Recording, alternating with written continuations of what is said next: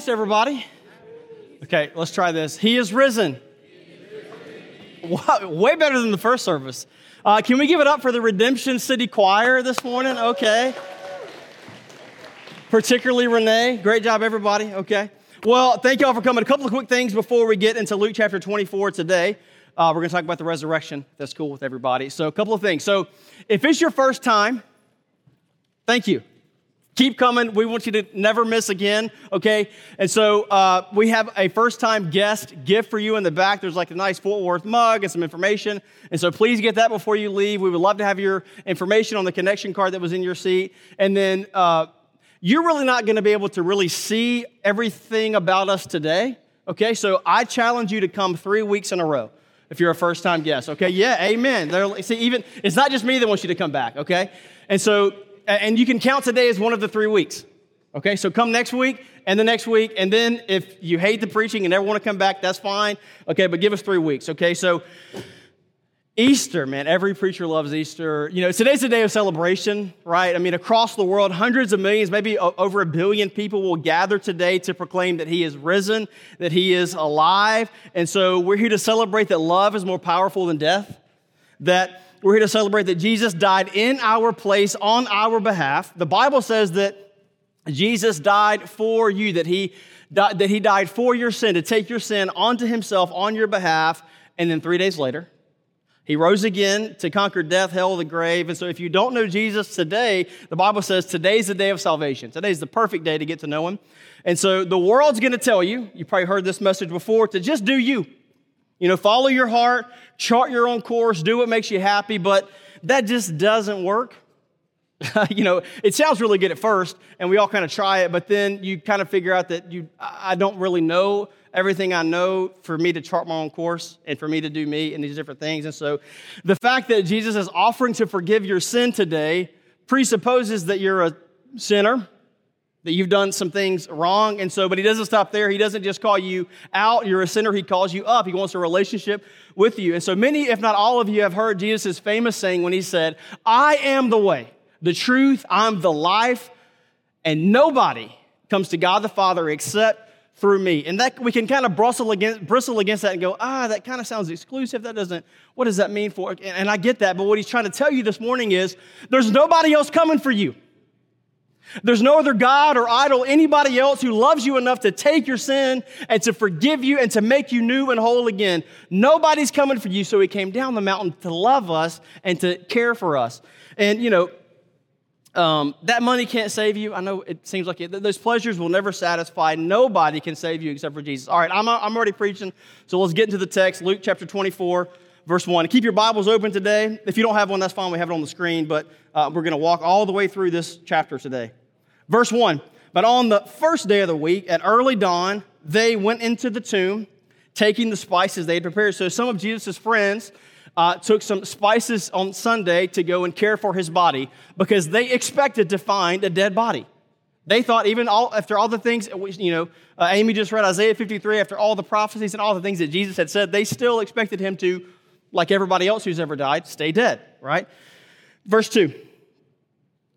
And they found the stone rolled away from the tomb. Now, how's that possible? Somebody brought a forklift, or how did somebody move a 2-ton boulder out from in front of the grave? Verse 3 and 4. Oh, by the way, before I get to verse 3, the they there in verses 1 and 2 are all women. Come on, somebody. The most significant moment of all time, the most impactful moment of all of history, our God chose an all-female crew to uncover the story and break the news. Go ahead and read into that fact this morning. Okay, look at verse 3 and 4. But when they went into the tomb, they did not find the body of the Lord Jesus. They were perplexed about all this, and behold, 2 men stood by them in dazzling apparel. So in verses 3 and 4, what we see is, the ladies are perplexed, they're scared, they're not really sure what's going on, and then 2 angels appear, and we don't know a lot about them, but we know what they were wearing was absolutely fabulous. It was dazzling, as it were. Then look at verses 5 and 6. And as they were frightened, the ladies were scared, and they bowed their faces to the ground. The angel said to them, why do you seek the living among the dead? He is not here, but is risen. These 7 words, he is not here, but is risen, have changed history. They've changed my life. These 7 words are why we're here today. You're not here just to dress in bright colors and have a sweet family picture later. I hope you get that up top. Okay, you're not just here because it's a sweet Texas tradition to go to church on Easter. You're here because Jesus is the Son of God. You're here because Jesus is who he says he is, and he did what he said he would do, that Jesus Christ is risen and alive, and because he lives, I can face tomorrow. Because he lives, all fear is gone, because I know who holds the future, and life is worth living just because he lived. He is not here, but he's risen. And we may ask why. It's kind of dramatic for God to step into human history. Why did he do this? Why did God's Son step into human history and live a perfect life? Why? It's because he cares.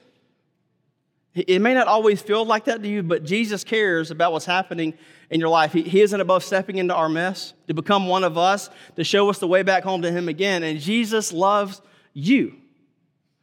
Every person in here, no matter your background, no matter what you did last night or last year, he loves you. So he rose again to defeat death and give you life abundantly. And I love the question that the angels asked the women in verse 5.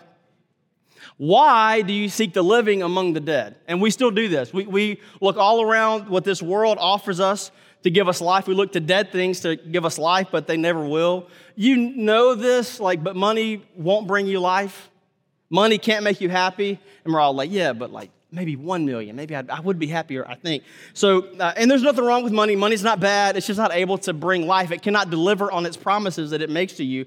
Americans, spend more on lottery tickets than movies, video games, sporting events, music, and books combined.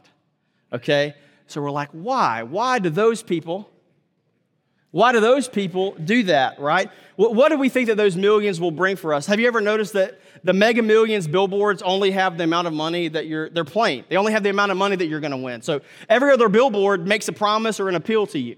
There's a 24-hour fitness billboard on I-20, and it says strength. So what it's promising you is, if you'll join our gym, you'll be stronger, emotionally and physical. But Mega Millions doesn't even bother to sell you anything. They just put the number, and they know that we'll take it from there. We think that money is really going to finally do it for us. At the Oscars this year, where no punches were thrown, I was kind of disappointed. That was kind of the fun part last year, but I'll repent about that later. But so Lady Gaga said, we all need heroes, and you will find that you can be your own hero if you just look inside. I don't have that in me.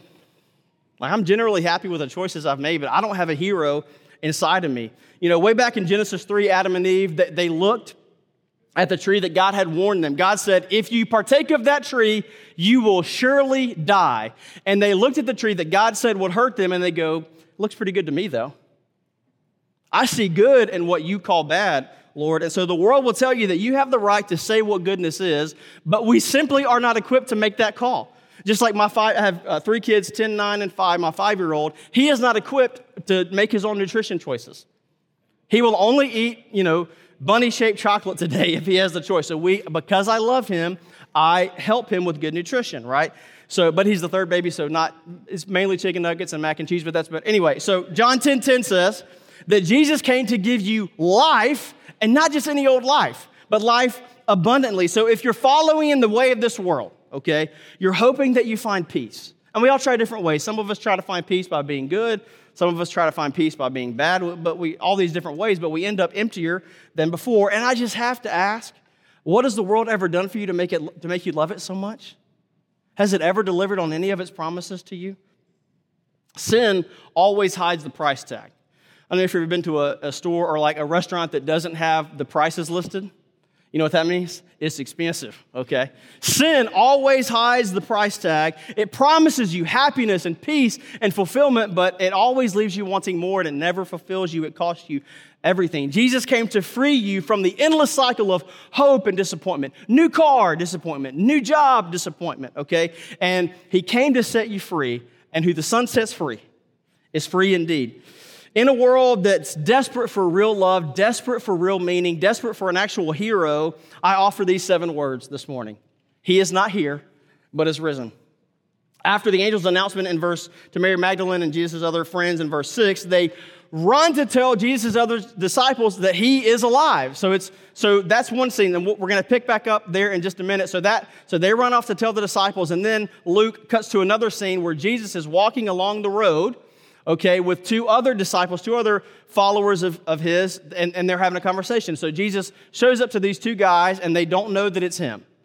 They're having a conversation with resurrected Jesus on the actual resurrected Sunday, and they have no idea that it's him. And they're saying all these different things, and so they're like, you can read it later, like, hey, yeah, so he asks them, hey, what's happening in Jerusalem? And they're like, are you living under a rock the past couple of days? Like, okay.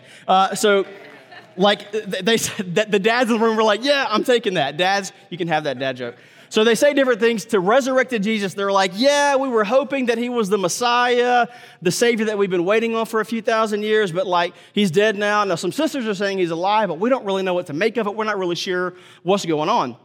And then in verses 25 to 27, to these guys who were so confused, he said to them, foolish ones, slow of heart to believe, that's me, all the prophets have spoken. Was it not necessary that the Christ should suffer these things and enter into his glory? All this was necessary, and beginning with Moses and all the prophets, he interpreted to these disciples and all the scriptures the things concerning himself. What I would give for a transcript of that sermon. Jesus explaining how the Old Testament is all about him, how every page in this book is all about Jesus. I wonder if he explained that he's the true and better Moses, who has conquered our Pharaoh of Satan and liberated us to worship him and fulfilled the law in our place. I wonder if Jesus mentioned to these guys that he's the true and better rock of Moses, who, struck with the rod of God's justice, now gives us water in the desert.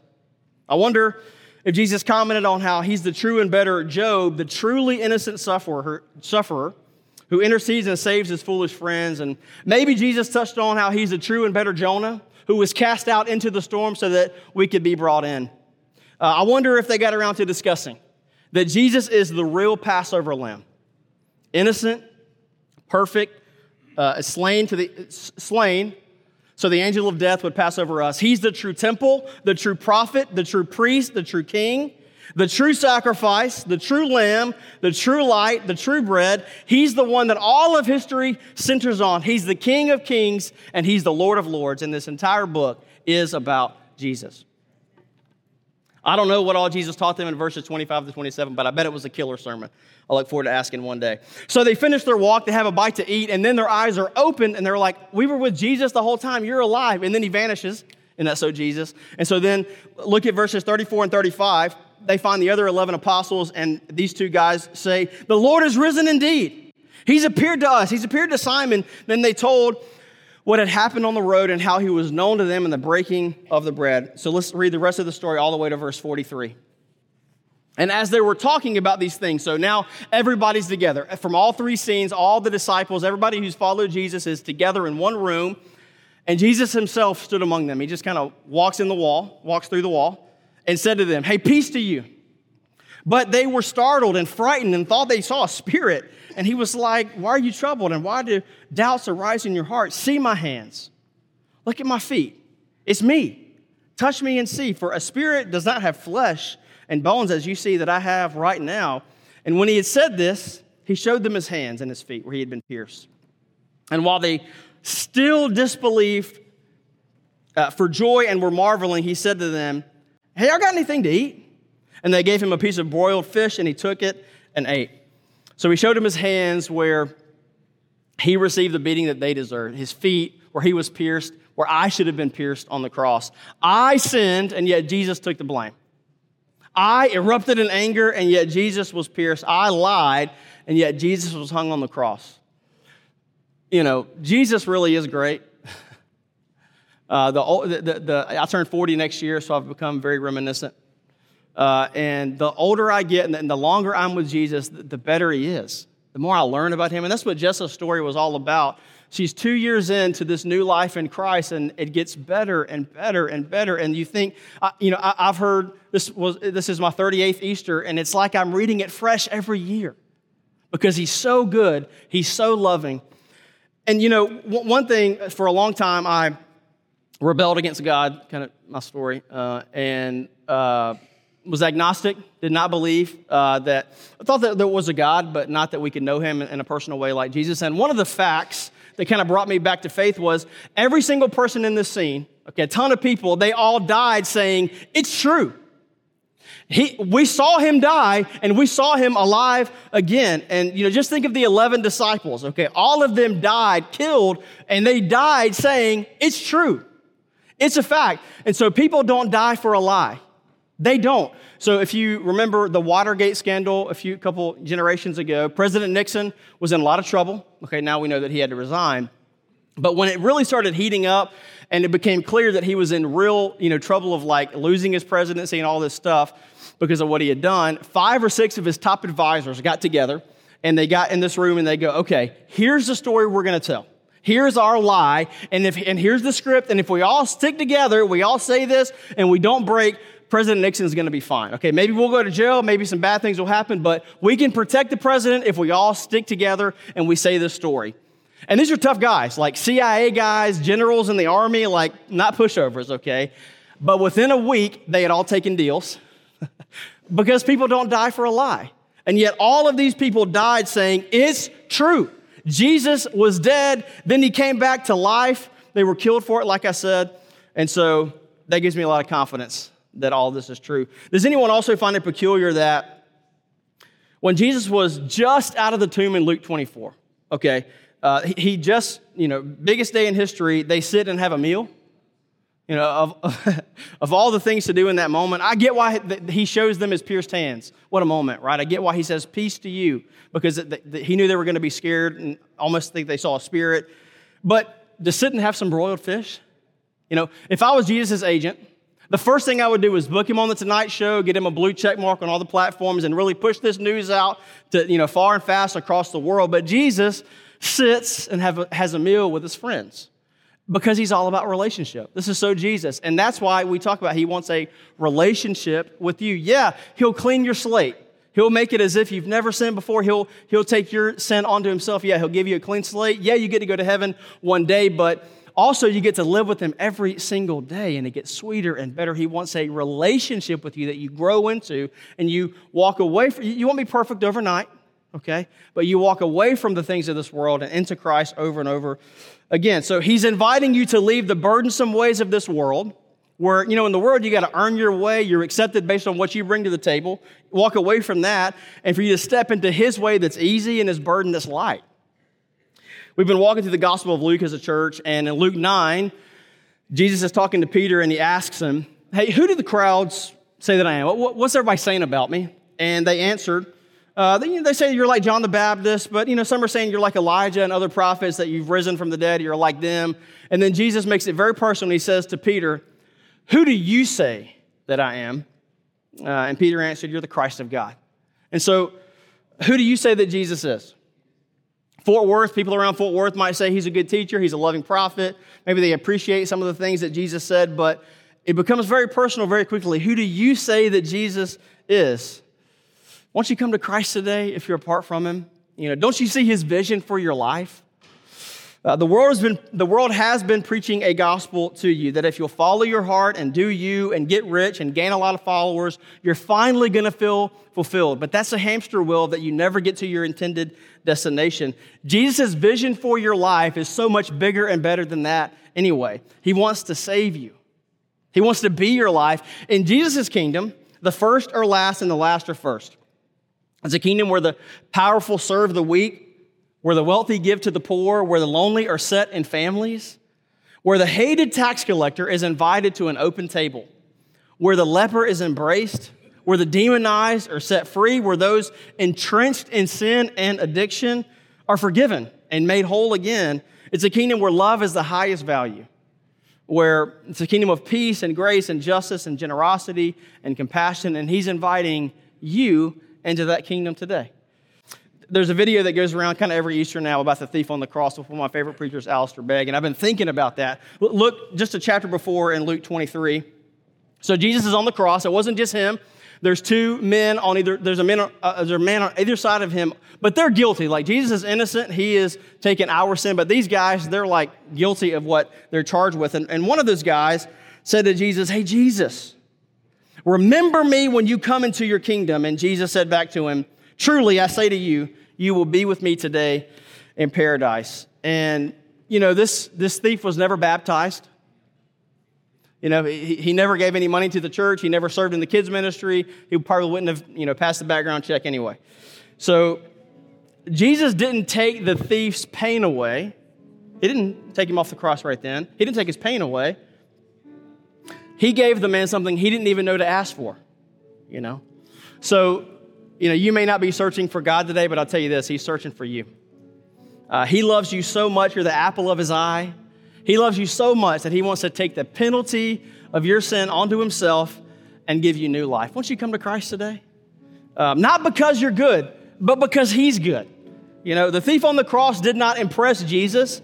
Jesus just loved him. A couple of months ago, my middle son, Cole, he's 9. It's 3 a.m., so I'm asleep. And he taps me on the shoulder. I'm like, oh, hey, buddy. And he goes, is now a bad time? But no, for my son, it's never a bad time. Always, what do you need, buddy? If I can help you, I'm in. And so sometimes when we're coming back to church, or maybe we've never been to church before, maybe that's you today, and we think, okay, I love this message. I want to be forgiven, and I want grace and love and hope in my life, and I can feel what you're saying. I can feel that I'm going the wrong way, and that the choices that I keep making are not helping me but hurting me. I get all that, but maybe now's not a great time. Maybe I'll clean up first, and maybe in a couple of months I'll come back, and then I'll be ready to follow Christ. There's never a better moment than right now to follow Jesus. And you can't clean up. You're never going to be clean enough to merit, to earn what God wants to give you today, and that's free salvation. That's what the Bible calls it. That's the biblical words, the free gift of salvation. If you wouldn't mind bowing your head and closing your eyes just for a second. If you want to follow Jesus in a personal way today, there's nothing... So, if you want to follow Jesus in a personal way today, you can just pray a prayer, repeat after me in your heart like this. You can pray, God, save me. I want to be accepted by you. I want to turn from my sin. I want to turn from my way. And I want to be free in you. God, save me. In Jesus' name, amen. You can look up. I think by now you can tell that we want you to be part of our church, okay? And so if you made the decision now to follow Jesus in a personal way, we'd love to talk to you. There's people at Guest Central at the Connect table. I'll be around, me and other pastors and elders and deacons would love to talk to you. We'll baptize you next Sunday. We'll get after it, okay? So in the scriptures, after somebody makes the decision to follow Jesus, there's always next steps. They get into the church and they are baptized and they take the next steps of faith. So I encourage you to take the initiative there, okay? We'll walk you through it, of course. But take the initiative and take the next steps in Christ, okay?